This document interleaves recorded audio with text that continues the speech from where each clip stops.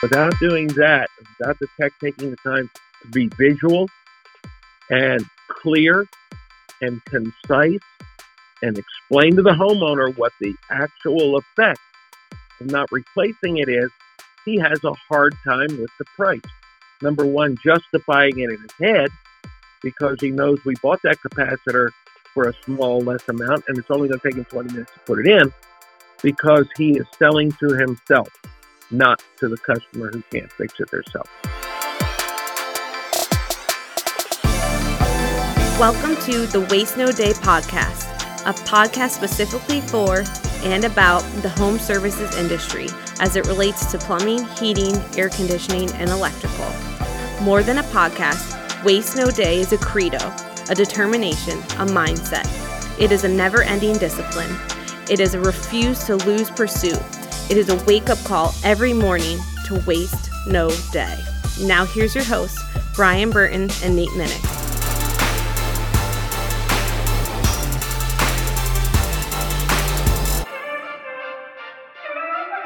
Hey, welcome to another episode of the Waste No Day podcast. Your hosts Nate and Brian hanging out with you again on this fantastic start of the week.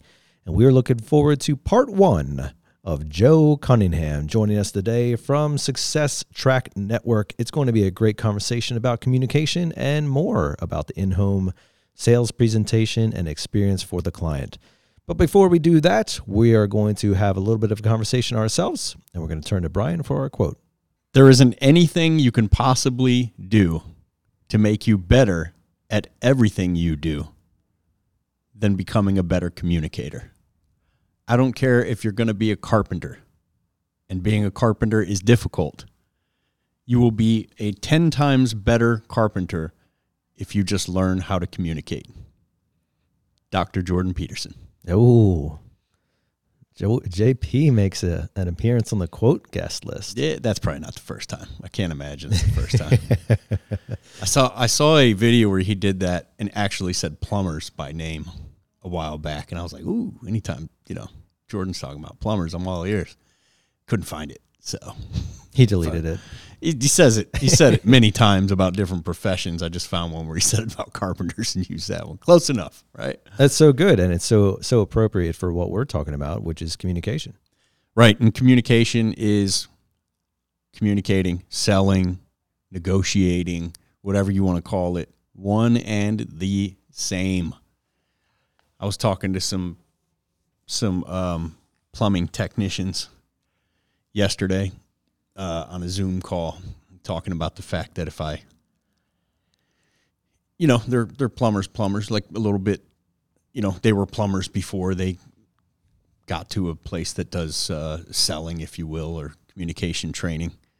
And I said, if you heard of a plumber that sold a lot and made a lot of commission by selling, you automatically think what?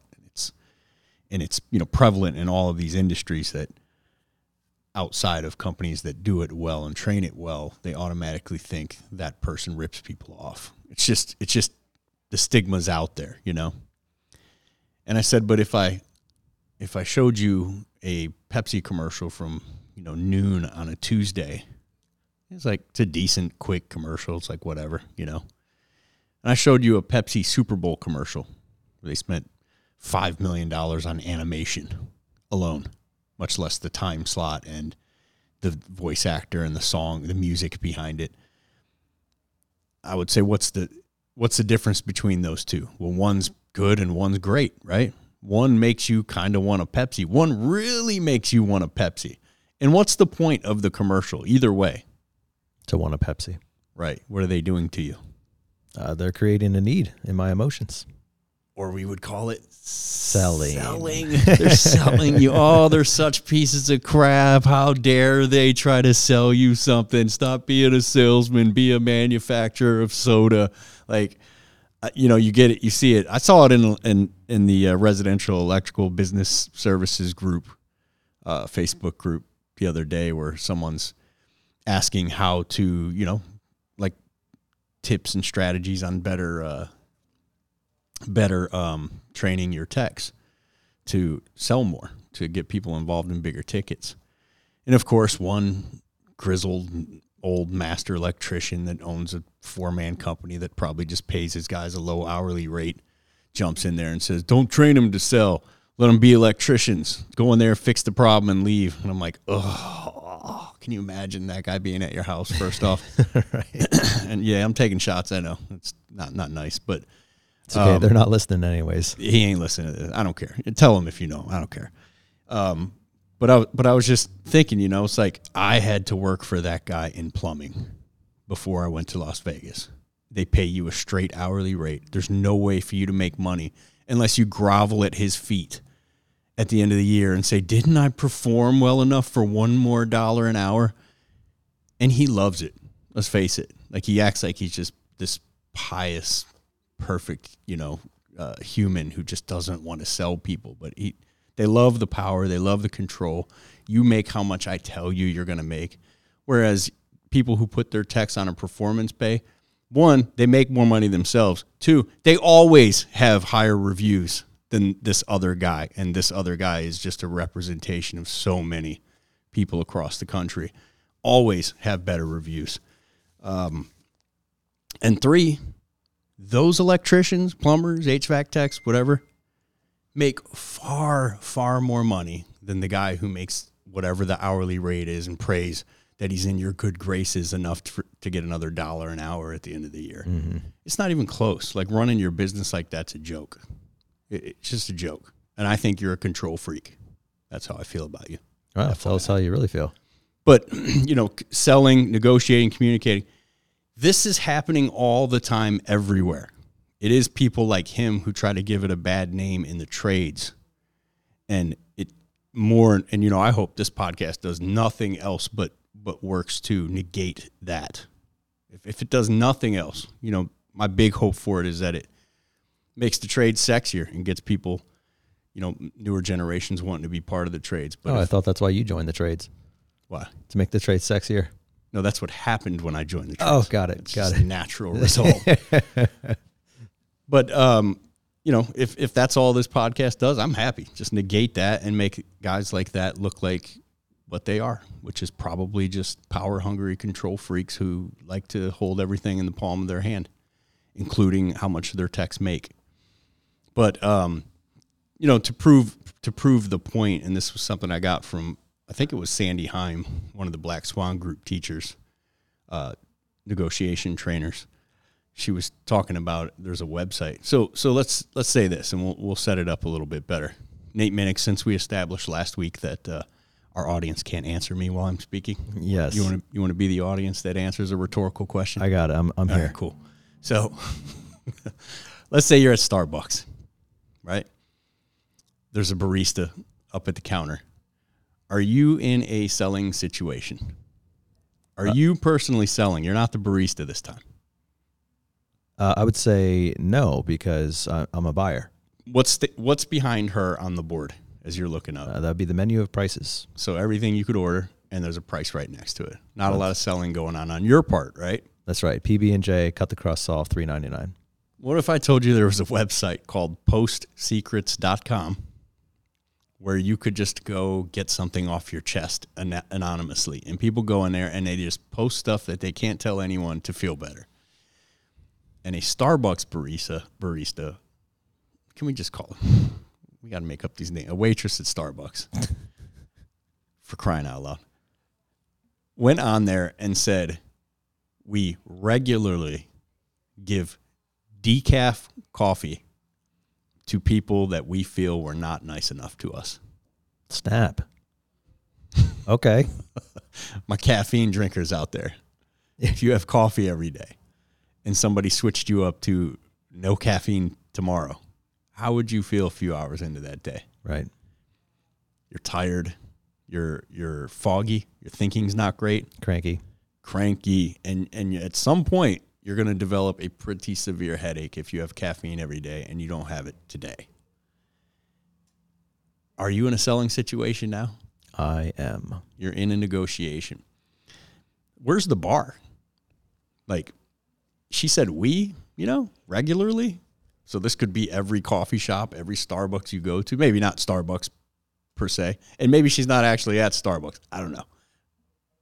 but any coffee shop you go to, if you're mean to the waitress, by her definition, not yours, not nice enough. What does that mean?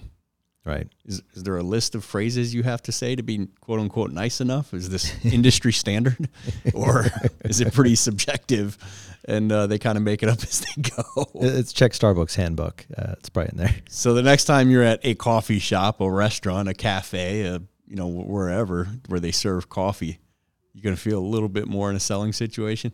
Right. Yeah. I'm going to feel like I'm going to be a little bit nicer today, or at least mention it. Hey, don't switch me out with decaf. That's just mean. That's not right. Double decaf. Here we go. So even in that simplest of scenarios, like you're always selling. You're always selling. You're communicating.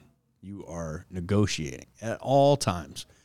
And to be in someone's home and find it a badge of honor to walk in staring at the ground and only look at your feet until you walk up to whatever they called you out for, fix it, charge them as little as possible to make sure the company doesn't make a profit, look straight back down at the carpet, and then walk out pretending they don't have a whole system in that home attached to whatever it is you just repaired.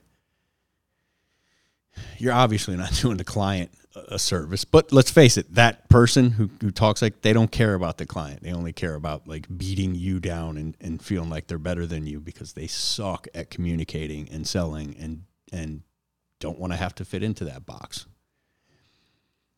You're not doing yourself any services, right? And you're certainly not doing your company any services, because the time you could have spent at their building a relationship with one client, now they have to find you another call to go to instead. So it's better for everyone. Learn to communicate and be better at everything. Great advice there, Brian, and so appropriate for what we're going to be talking about with Joe today, which is communication. And without further ado, we're going to put Joe Cunningham in your passenger seat.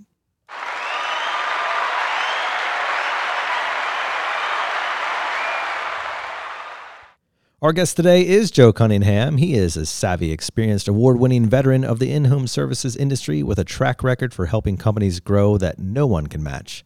Joe's step-by-step, easy-to-implement processes and procedures have helped thousands of contractors worldwide increase their sales, maximize their opportunities, and grow their businesses. What is it that makes Joe stand ahead of the crowd? Well, his depth of experience and large list of accomplishments is unachieved by anyone else in the HVAC or plumbing industry. For starters, Joe was one of the first HVAC million-dollar salesmen in the 80s. And today, contractors, distributors, and technicians who want to succeed faster use Joe Cunningham's proven training programs, processes, and procedures. With that, welcome to the show, Joe. Thanks for inviting me onto the show. I really appreciate your time.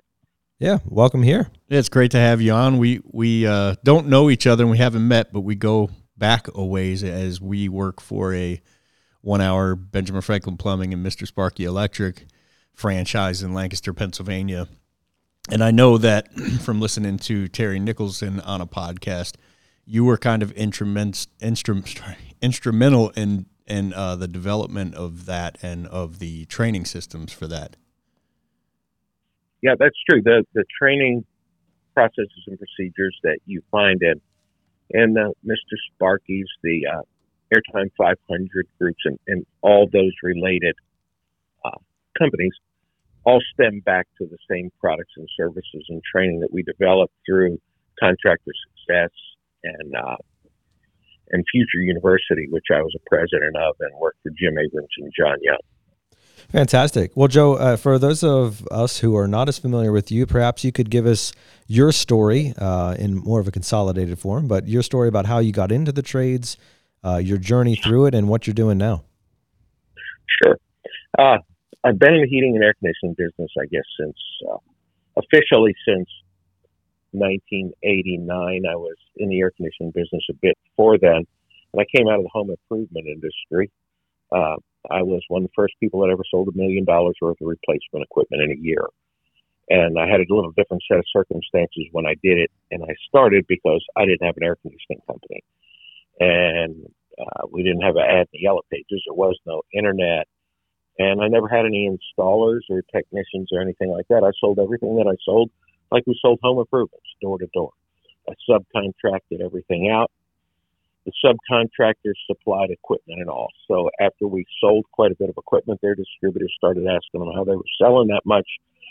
And my subs told the distributors, well, we're not selling it. Here's the guy's card that's selling. Go ask him. So they all came and asked me. And I told them that I sold it door to door, which they didn't believe until I did it for about 3 more years. And then they believed. And everybody came and they wanted to sell me equipment and they wanted me to buy stuff from them. And that was never in the cards for me at that point because I was just a selling organization. I went and I sold air conditioning. I didn't want to have technicians. I didn't want to have a warehouse. I didn't want to have anything. And I was doing real well.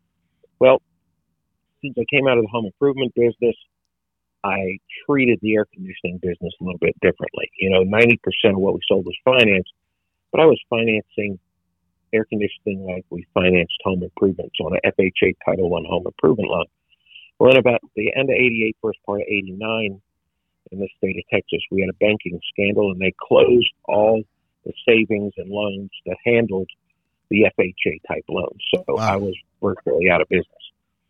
And about 2 weeks after the last savings and loan closed up, I had a visit from the guys at Carrier. And they said, we know you're not going to buy equipment from us, but we have a problem. We'd really like you to help. Here are these 2 contractors that owe us a whole lot of money, and we're afraid they're going to go broke before they get us paid off. If you would go over and show those 2 guys how to sell like you sell and get us paid off, we'll give you this much money. Well, they didn't know I wasn't doing anything. And they said they'd give me what seemed to be a lot of money back then to me, so I agreed to do it. And I took those 2 companies, and we got Carrier paid off in 6 or 7 months. Carrier came back to me and said, could you put some seminars together for other contractors? So I said, sure. And my seminar grew from 4 to 6 to 8 hours. All the distributors in the state of Texas came to see what we were doing here in Houston, and they asked me to go to work for them. So I did. And I worked for all 4 Carrier distributors here, which covered the state of Texas, Panhandle, Oklahoma, and the northern part of Louisiana. And I wrote a program for them called Texas Tough. It was a big success. I worked for them for about a year and a half. Carrier saw what we did from the national office, and they asked me to put a program together for them, which I did. And I helped them put the value-added selling, value-added service series together. And I went around to different places and gave that out. Well, when I was doing that, I met a lot of contractors. One contractor that I met was in Corpus Christi, and he was starting to do a lot of work with blower doors to set himself apart. Well, he asked me to come by and see it. I was pretty amazed. I had the guys that owned the factory come to Houston. They saw what I did. I saw what they did. They asked me to build a selling program for them in the blower door business like I did in the air conditioning business, which I did. And then they offered me a distributorship, which I took, and I sold blower doors in Florida, Georgia, Mississippi, Alabama, Louisiana, Arkansas. We had no representation east of the Mississippi, so I handled the whole eastern half of the United States. And I also gave a lot of seminars up and down the East Coast. Well, at that time, there was a new organization being formed called Contractor Success Group. A lot of those guys came to my meetings. A lot of those guys bought blower doors. And they said, look, the stuff you talk about is a whole lot like the stuff we talk about. You need to meet Jim Abrams and John Young. So they set up a meeting. I flew to St. Louis, met with Jim and John. They asked me to join up with them and run Future University for them, which was their educational arm. So I did. And I was president of Future University for about a year and a half. We wrote various programs, and we implemented some of the programs they had in a much more robust fashion. After I was with them for about a year and a half, I got a call from Jim one morning. He said, look, we're getting ready to do this Service Experts thing. We'd like you to help us. So I went to work for Service Experts before there was a Service Experts. We became the first publicly traded heating and air conditioning company. And my job was to make sure everyone hit their numbers. So I trained everywhere. I didn't want to travel anymore, so we did the first nationally broadcast, regularly scheduled training program so I could train by television out of the train plant in Tyler. And they wanted me to move to Nashville. Well, I didn't want to move to Nashville. So I quit and started working with distributors, primarily train distributors. And through them, I worked through their entire network, training technicians, business managers, owners. I met the guys that run Service Nation and Service Roundtable, and they asked me to go to work for them and do training programs, which I've done. I've helped them put their conventions and things together. And now I work all over the U.S., Canada, Australia, with heating, air conditioning, electrical, and plumbing contractors, doing the same kind of thing. helping them grow their business, helping them understand what the business really is so they can make more money and do better. We also have a trade school here in Houston, which is where I'm based as far as work goes. And we're taking entry-level techs from zero knowledge to a functioning kind of high-level maintenance tech in 10 days. And we do the same thing on the plumbing side. So it's been kind of an interesting career, but it's allowed me to see all the facets of it, from manufacturing and engineering to distribution to contracting and kind of everything in between. How long did you say you're getting them from nothing to tech ready? 10 days. 10 days. Now, they're a maintenance tech. You know, I'm not going to send this guy out and have him troubleshoot communicating systems. But in 10 days, here's what they learn. They learn sequence of operation, which is the basics for all troubleshooting, knowing how a system works. Because all troubleshooting is reversing sequence of operation. They learn how to use their gauges. They learn how to use meters. They learn how to charge a system using subcool and superheat. They learn where all the components are. They learn how they work. They know how to properly charge a system. They know how to braze. They understand electrical, both series and parallel wiring. And we give them troubleshooting and skills building books when they leave. So when they go out in the truck, they're able to do a lot of the troubleshooting themselves. We're creating a pretty valuable tech in 10 days. And it's 10 days straight. And there's no days off. The reason it works so well is because what we do is 65 to 70% hands-on. My instructor has them in the class for 45 minutes to an hour, and it's, okay, let's go do it. And then they go do it. And at the end of every day, they have to fill out what we call a learning skills assessment form, where it says, this is what I learned today I didn't know before. This is how I plan to put it in place when I go to work. This is what we went over today I didn't understand, and this is what we went over today that I need to do more review on. So my instructor looks at that every afternoon, and he sees, well, Bob and Fred didn't understand 24-volt wiring. So tomorrow, whatever they didn't get, we review tomorrow before we go ahead. And before they leave, they take their EPA 608. We have about a 95% pass rate on universal. And now Nate is actually giving a beginning level technician certification, and we're going to put that in our program as well. Yeah, just to be clear, that's Nate the certification, not Nate the incredible podcast host. That's right. Yeah. So 10 days, you said for like an hour with the instructor in a classroom setting, and then they're going out to put it into practice. 45 minutes to an hour, and they might have 2 or 3 classroom segments in there. You know, like if we're doing wiring, well, we're going to study series wiring, and then we're going to go do it. And then we're going to go over parallel wiring, and we're going to go do it.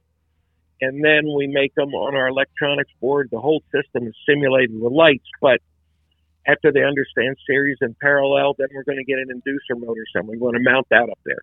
We're going to make the inducer motor work and run the pressure switch. And then we're going to make the pressure switch turn a light on. Then we're going to screw sequencers up there. And then we're going to put all the various parts up there until I understand this.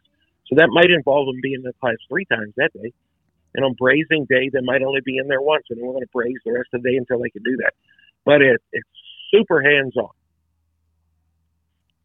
That's fantastic and so needed, especially as you know the industry is starved for people. That's something that we've come across here, and we've done quite a bit of external training as well as internal training in bringing up our apprentices. As you think about that, Joe, you know the technical skills, of course, is very important, but so is communication. What have been some of the things that, you know, as you've developed multiple curriculums in your career and training courses and everything else, what have been some of the key components about studying communication and how you found it effective to train communication so that anybody can really adapt to those principles and apply them next call? Well, here's the thing about communications, and I tell all the techs, I think when they come in, because we do a day in that of running the perfect service call, how you communicate with a customer. I always tell them you're never going to find a condensing unit or toilet that can write you a check. So you better learn to get along with the customer because they have got to write the check. they also have to understand what we're doing and why.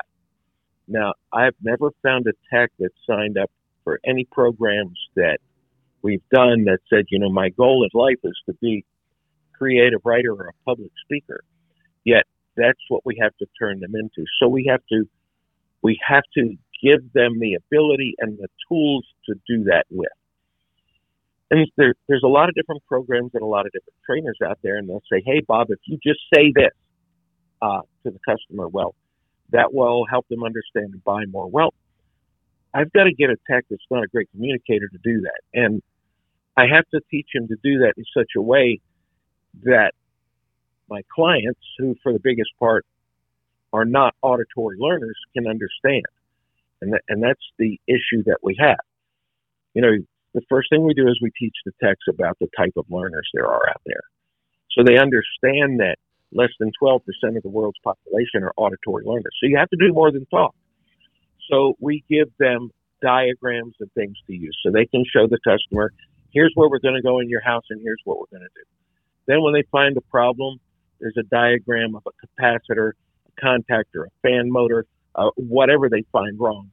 So they can now refer to this diagram and make a great presentation to the customer so the customer understands what they're talking about and he wants that fixed. One of the biggest issues techs have is they don't get the customer to really want what they have more than get by not doing it, and they don't paint a picture where the customer sees what happens if we don't do that. So there's no urgency for doing it. When we talk to customers, a lot of techs, they come back and they say, well, I told the customer about this and he said our price was too high. Well, the price is only too high if the customer doesn't understand what he's getting. Because nobody ever bought anything that they thought cost too much if they liked it. And we didn't help him want it. So those are the things. So communication with the tech to the customer has to be visual. They have to use a diagram to explain it to the customer, or they have to take their customer to the problem so they can see it. They need to be able to explain that issue to the customer and the results of not fixing it, and then what the repercussions will be of not fixing it, because we won't be able to come back immediately. It's going to cause them discomfort in the house or higher bills down the road. So the problem isn't that the customer thinks it costs too much. The problem is we weren't great communicators. So that's the biggest thing that I work on. Here's how you communicate with this customer to paint the picture so he understands or she understands what's going on so they will make a positive decision to do business with you.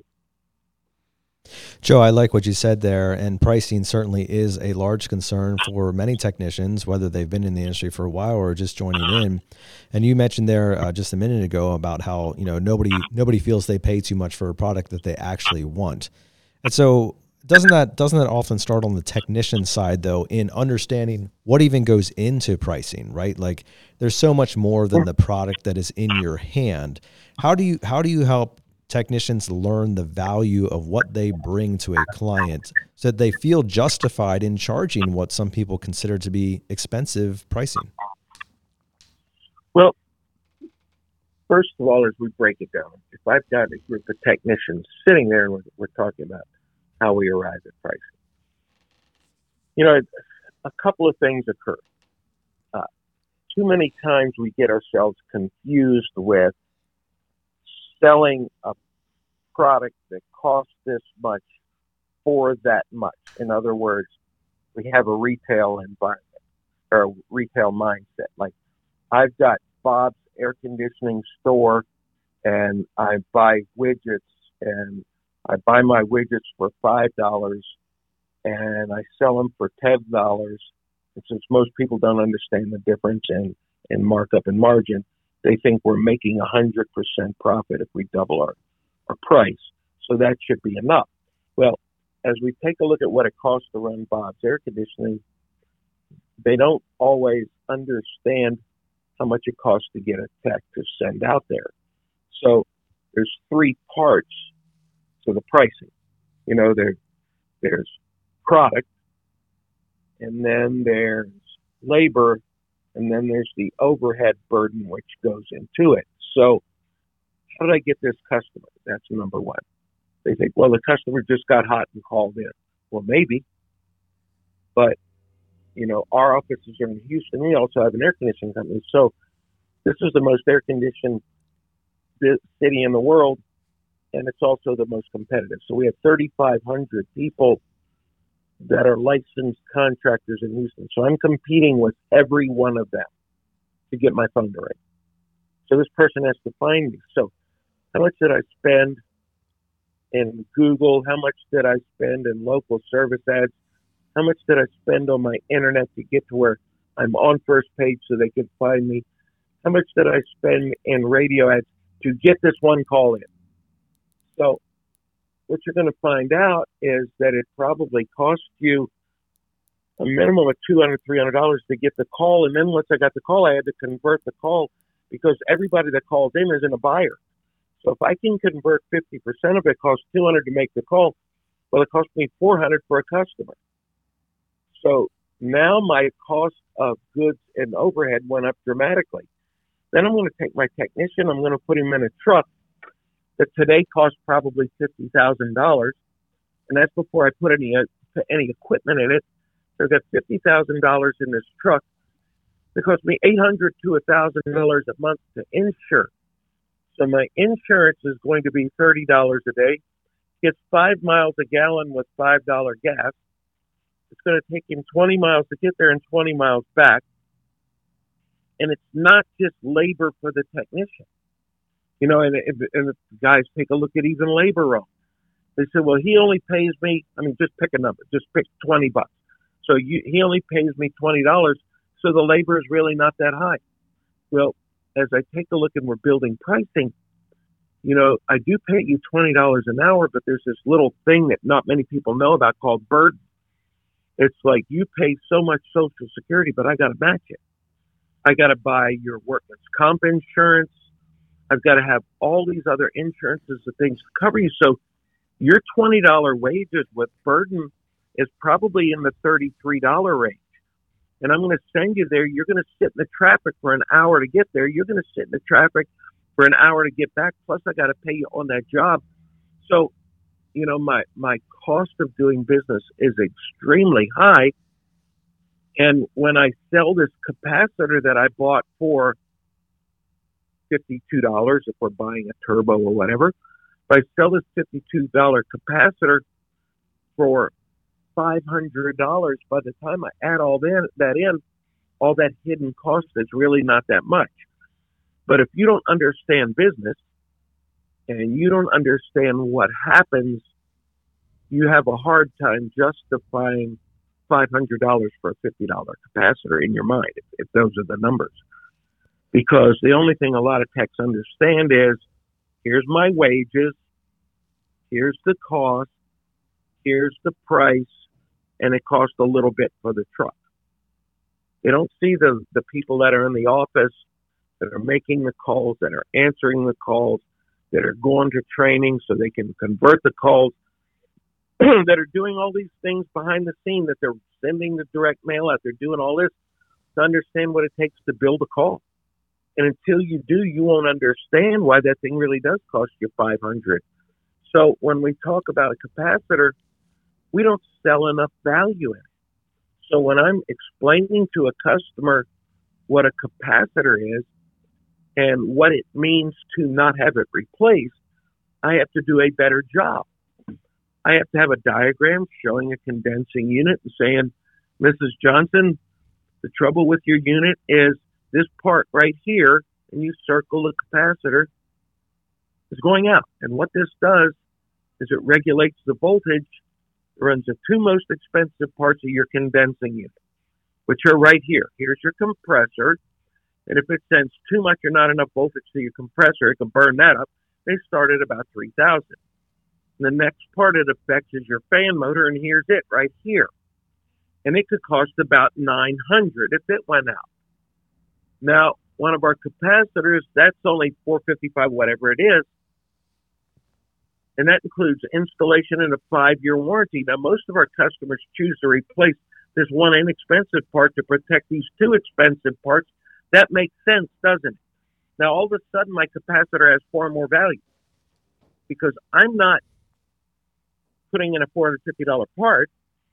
I'm protecting the most expensive parts in their condensing unit, which the customer doesn't want to have to replace. Because by the time we move up to replacing the condenser, he knows we might as well replace, or the compressor, we might as well replace the condenser. So now we're keeping him from having to buy a $7,000, $8,000, $10,000 part for his system. That's explaining the value. That's showing the customer what's going to happen if he doesn't do it.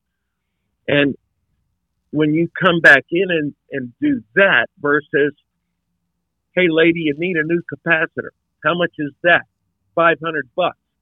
That's expensive. Yeah, but things cost a lot nowadays.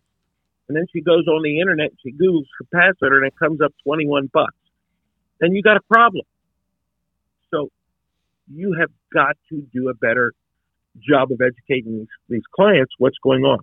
And without doing that, without the tech taking the time to be visual and clear and concise and explain to the homeowner what the actual effect of not replacing it is, he has a hard time with the price. Number one, justifying it in his head because he knows we bought that capacitor for a small, less amount, and it's only going to take him 20 minutes to put it in because he is selling to himself, not to the customer who can't fix it themselves. That's well said, Joe, and so true today, especially as the internet has become, an instantaneous answer to any question, irregardless as to context, right?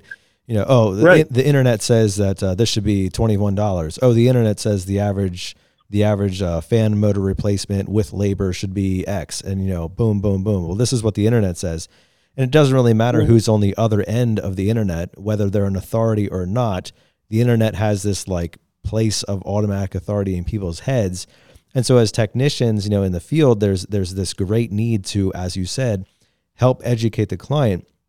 And in doing so, how you do that is also critical because you don't want to come off yourself as, arrogant or like the know-it-all. You want to come off as an assistant to the homeowner. I mean, you talk about, is it Cartman's triangle, I think, where, you have the aggravator, you have the victim, and then you have the rescuer. And we're trying to be the rescuer in those situations because it's not our fault the capacitor failed.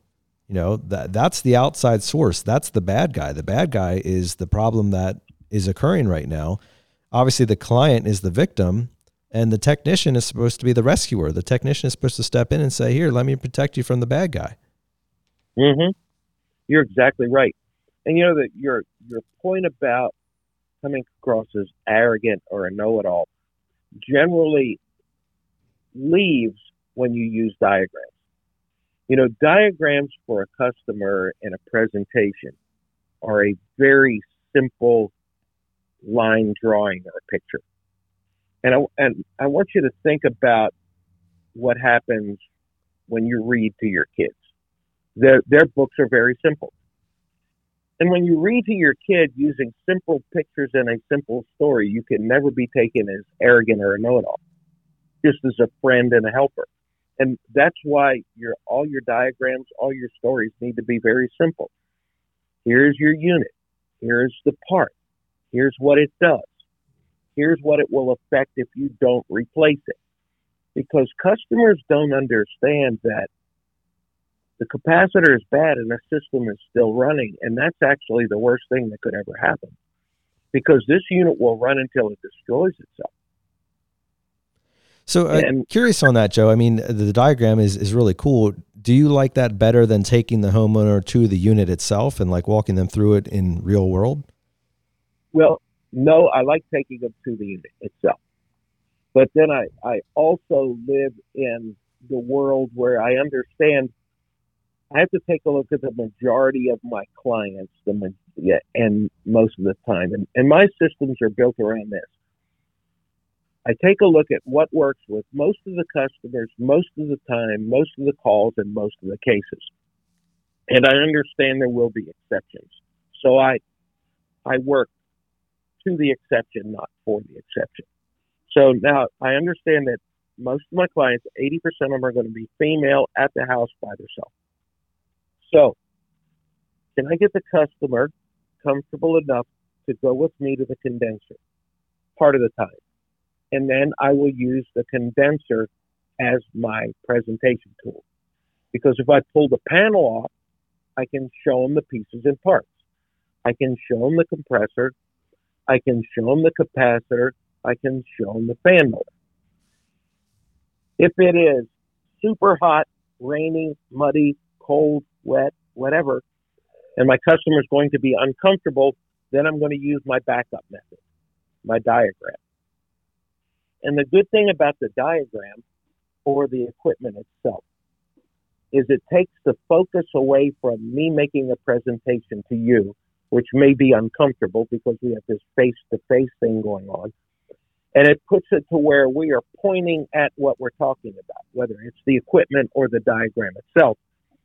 And we're not looking at each other. I'm still making a presentation directly to you, but I'm pointing and you're looking there.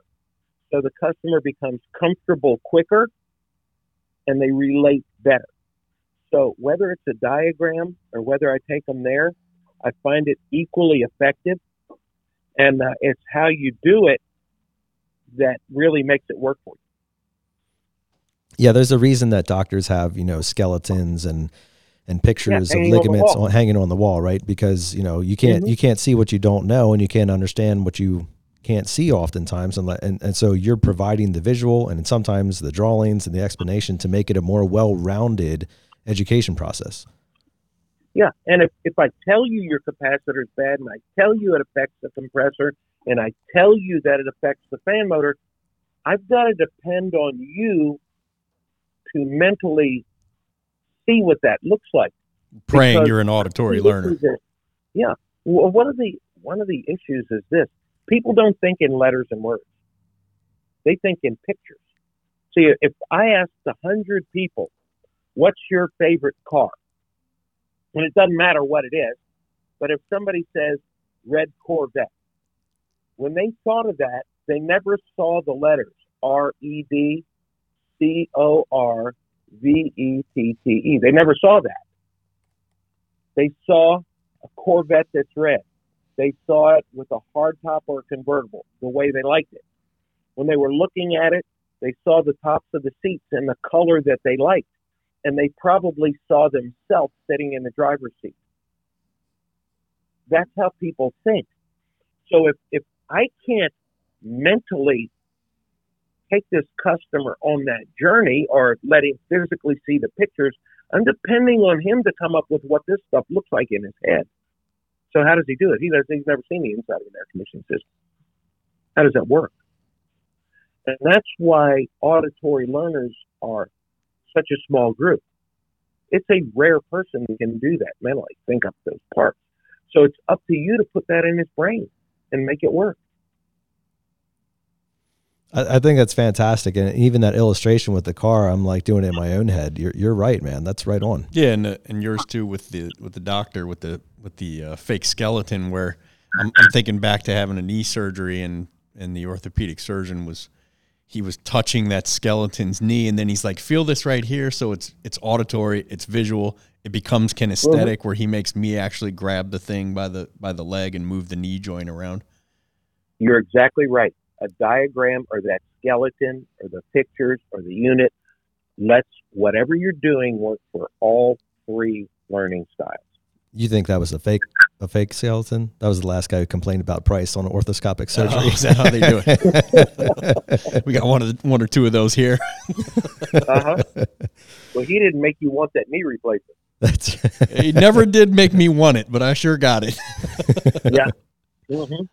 Well, good stuff, Joe. And, moving on from price, general presentation towards products is another thing, right? So when you're talking about repairs, that's pretty like cut and dry. Either we do this and the unit's fixed, or we don't do this and the unit's not fixed.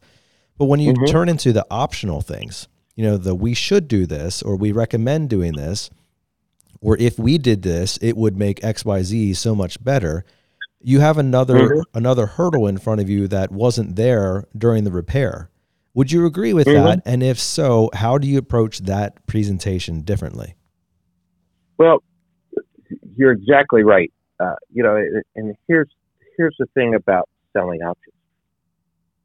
Nobody buys a solution for a problem they don't know they have. So I would like to sell everybody an IAQ product. But if they think the air in their house is okay, they won't buy one. I would like to sell everybody an airflow solution to the problem because I know they've got an uncomfortable room in the house. I don't know what the level, to what level they have an uncomfortable room in the house. But if I don't ask them or find out about that, I'm not going to be able to sell them that extra return and sealing the ducts. I'm not going to be able to sell them better filtration because I don't know if their kid has asthma. So most of that relates back to when you're going through the house, setting yourself up so you ask the correct questions. So you have to have a series of questions that you build into a conversation with the customer to uncover these situations. You also have to have a system in place that makes certain things to bring up a non-negotiable. Here's what I mean. We go into the house, we go to the thermostat. Air conditioning is probably worse than heating as far as the calls go, with a customer wanting to take you to the wrong place. Like if I get to your house most of the time on a no cool call, hi, I'm here to fix your air conditioner. Well, let me show you where it's at. It's right around here in the back. Because they think the air conditioning system is the condenser only, and that's what we need to look at. So we are now at the home of somebody that knows nothing about air conditioning. Let's say the homeowner's name is Brian. Mm-hmm. Makes perfect sense. So Just hypothetically. And he doesn't know anything about air conditioning. So one of us at this meeting does know something about air conditioning, and one person has to be in control of this call. So the person that knows needs to be in control so he can lead the unknowing person to seeing problems that he may not know they have, because an air conditioning system will destroy itself. Totally unknown to the homeowner. So we ask 3 questions. The thermostat's a really easy place to take them, and it's non-confrontational. It's easy to get the answers that you want. So we take him there, we ask him, is this where you normally set the thermostat? Whatever it is. And they'll say yes, or they'll say no, or no, I've been trying to get it turned on, so I got it turned way down, or I got it turned way, whatever. Now, sometimes homeowners that have an agreement will try to get you to do a service call for free by just calling you out to do a tune-up, knowing the unit won't run. So that's why I want to look at that thermostat. Now, if the thermostat is backlit, but it won't turn on, I see that the batteries are probably dead and they've got another problem. The minute I touch that thermostat, I'm going to be in charge of the problem, so I'll have to fix it for free. So I just point at it and say, is this where you normally set the thermostat? They'll say yes. I say, well, you mind showing me how you operate it? They might say, you don't know how to operate a thermostat? Yes, sir, I sure do, but I'd like to see how you operate it. And then if it won't come on, it won't come on, and it's not my call. If I touch that thermostat and it won't turn on, and he says, well, it worked fine till you touched it, there I am troubleshooting for free. So I don't want to do that. Right now I'm just going to have a conversation. And then my next question to him is this. If I had to ask which is the most uncomfortable room in the house, which one would you say? I don't ever ask if they have a hot spot or a cold spot or an uncomfortable room, because it's too easy to say no. But if I ask that question, it causes them to think, and they'll usually give me a room. And I'll say, great, while we're looking at the rest of your house and your equipment, I'll take a peek in there, might be able to make some adjustments and make it a lot better. Would that be okay? They never say no. Well, now he just gave me permission to look all through his house at these comfort problems. And then the final one is, who in the house suffers most from allergies? Well, if they have somebody suffers from allergies and they give me a name, I know that I'm going to include that person's name in my presentation when I talk to them about IAQ. So now, in that first 2 or 3 minutes, I've started solving that one issue where people only buy a solution to a problem they know they have, because if he's got a problem, I'm going to bring it up, and I'm only going to bring it up because he asked me. And I'm not being pushed. And it allows me to look at more stuff. So then I show him a diagram of where I'm going in the house. Say, okay, well, here's what I'm going to do. First thing I'm going to do is check your filter. I need you to show me where that is. Then I'm going to check your furnace, and I'm going to do whatever. I show him everywhere I'm going, so he knows where I'm going to be in this house. And he also knows I'm here on a no cool call, but I'm going to look at your furnace. He thinks that only provides heat. So he's going to ask me, what are you looking at my furnace for? It's 110 in here, and I can tell him there's a blower in there because I'm going to pull this blower assembly out while I'm there. He doesn't know he's got a dirty blower, but I'm going to pull the blower assembly out so I can show him. He's not going to ask me to clean his blower wheel because he doesn't even know he has a blower wheel. He's not going to have me clean his blower wheel until he sees that it's dirty. He's not going to see that it's dirty until I pull it out. I can't pull it out if I don't go to the furnace, so I got to find that problem so I can show him so he can buy the solution. But I'm setting myself up to solve the most problems for my customer and not having feel offended or like I'm pushing something on it. I never want to sell a customer something they don't want, don't need, or can't afford, but I do want to show him everything that's wrong, but I want to get his permission to do it. So now he knows where I'm going and what I'm going to do. And then I just tell him, I'm going to check your system now. I'll be looking for anything to shorten the life of your system or cause excessively high utility bills. If I find anything, would you like me to make a list and share it with you? Just go ahead and fix it. 99% of them say, don't you do anything until I see that list. Well, now he just asked me for a list of everything in the whole house, and I told him I was going to look at everything. I mean, how much more do you want the customer to do? That's so good, Joe. I love it. Every damn thing in the house, find all the problems and bring the problems back to him. Now he knows he's got a problem. I offer him a solution, and generally the price issues start going away. The decision-making starts becoming easier. You show me what that problem is, and it makes it easier for me to choose whether I'm going to have my blower wheel cleaned or not. And the real numbers are 30% of the blower wheels out there today need to be pulled and cleaned. They just don't get pulled and cleaned because the technician either doesn't set himself up so the customer thinks it's okay, or the technician's too lazy to pull it. He thinks it's too much work. When he needs to get it out of there, if he gets it out of there and does it, he's going to do a blower wheel cleaning for $350, $400, $500, $600, whatever your charge is. And when we talk about dirty blower wheels, 50% of them are hooked to a dirty coil. So why wouldn't I pull the high limit switch out and get a picture of that so I could ask the customer what he thinks? Mic drop there, Joe. That's really good stuff. I love how you just walk us through that. And like, summarize those first three questions for us, like the basic ones you start off with. Yeah, is this where you normally set your thermostat? If I had to ask which is the most uncomfortable room in the house, which one would you say? And who in the house suffers from allergies most?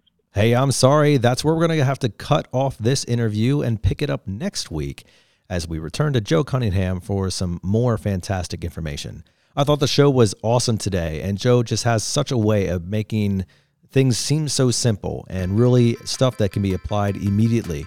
And I think there's a lot of great stuff to listen to on this particular podcast, and I hope we're going to have a similar experience. I'm sure we will on part 2 of this. So make sure that you catch that next week as we invite Joe back on. For now, we're going to end this week's podcast with our weekly challenge, which of course is to choose to wake up every single morning and waste no day.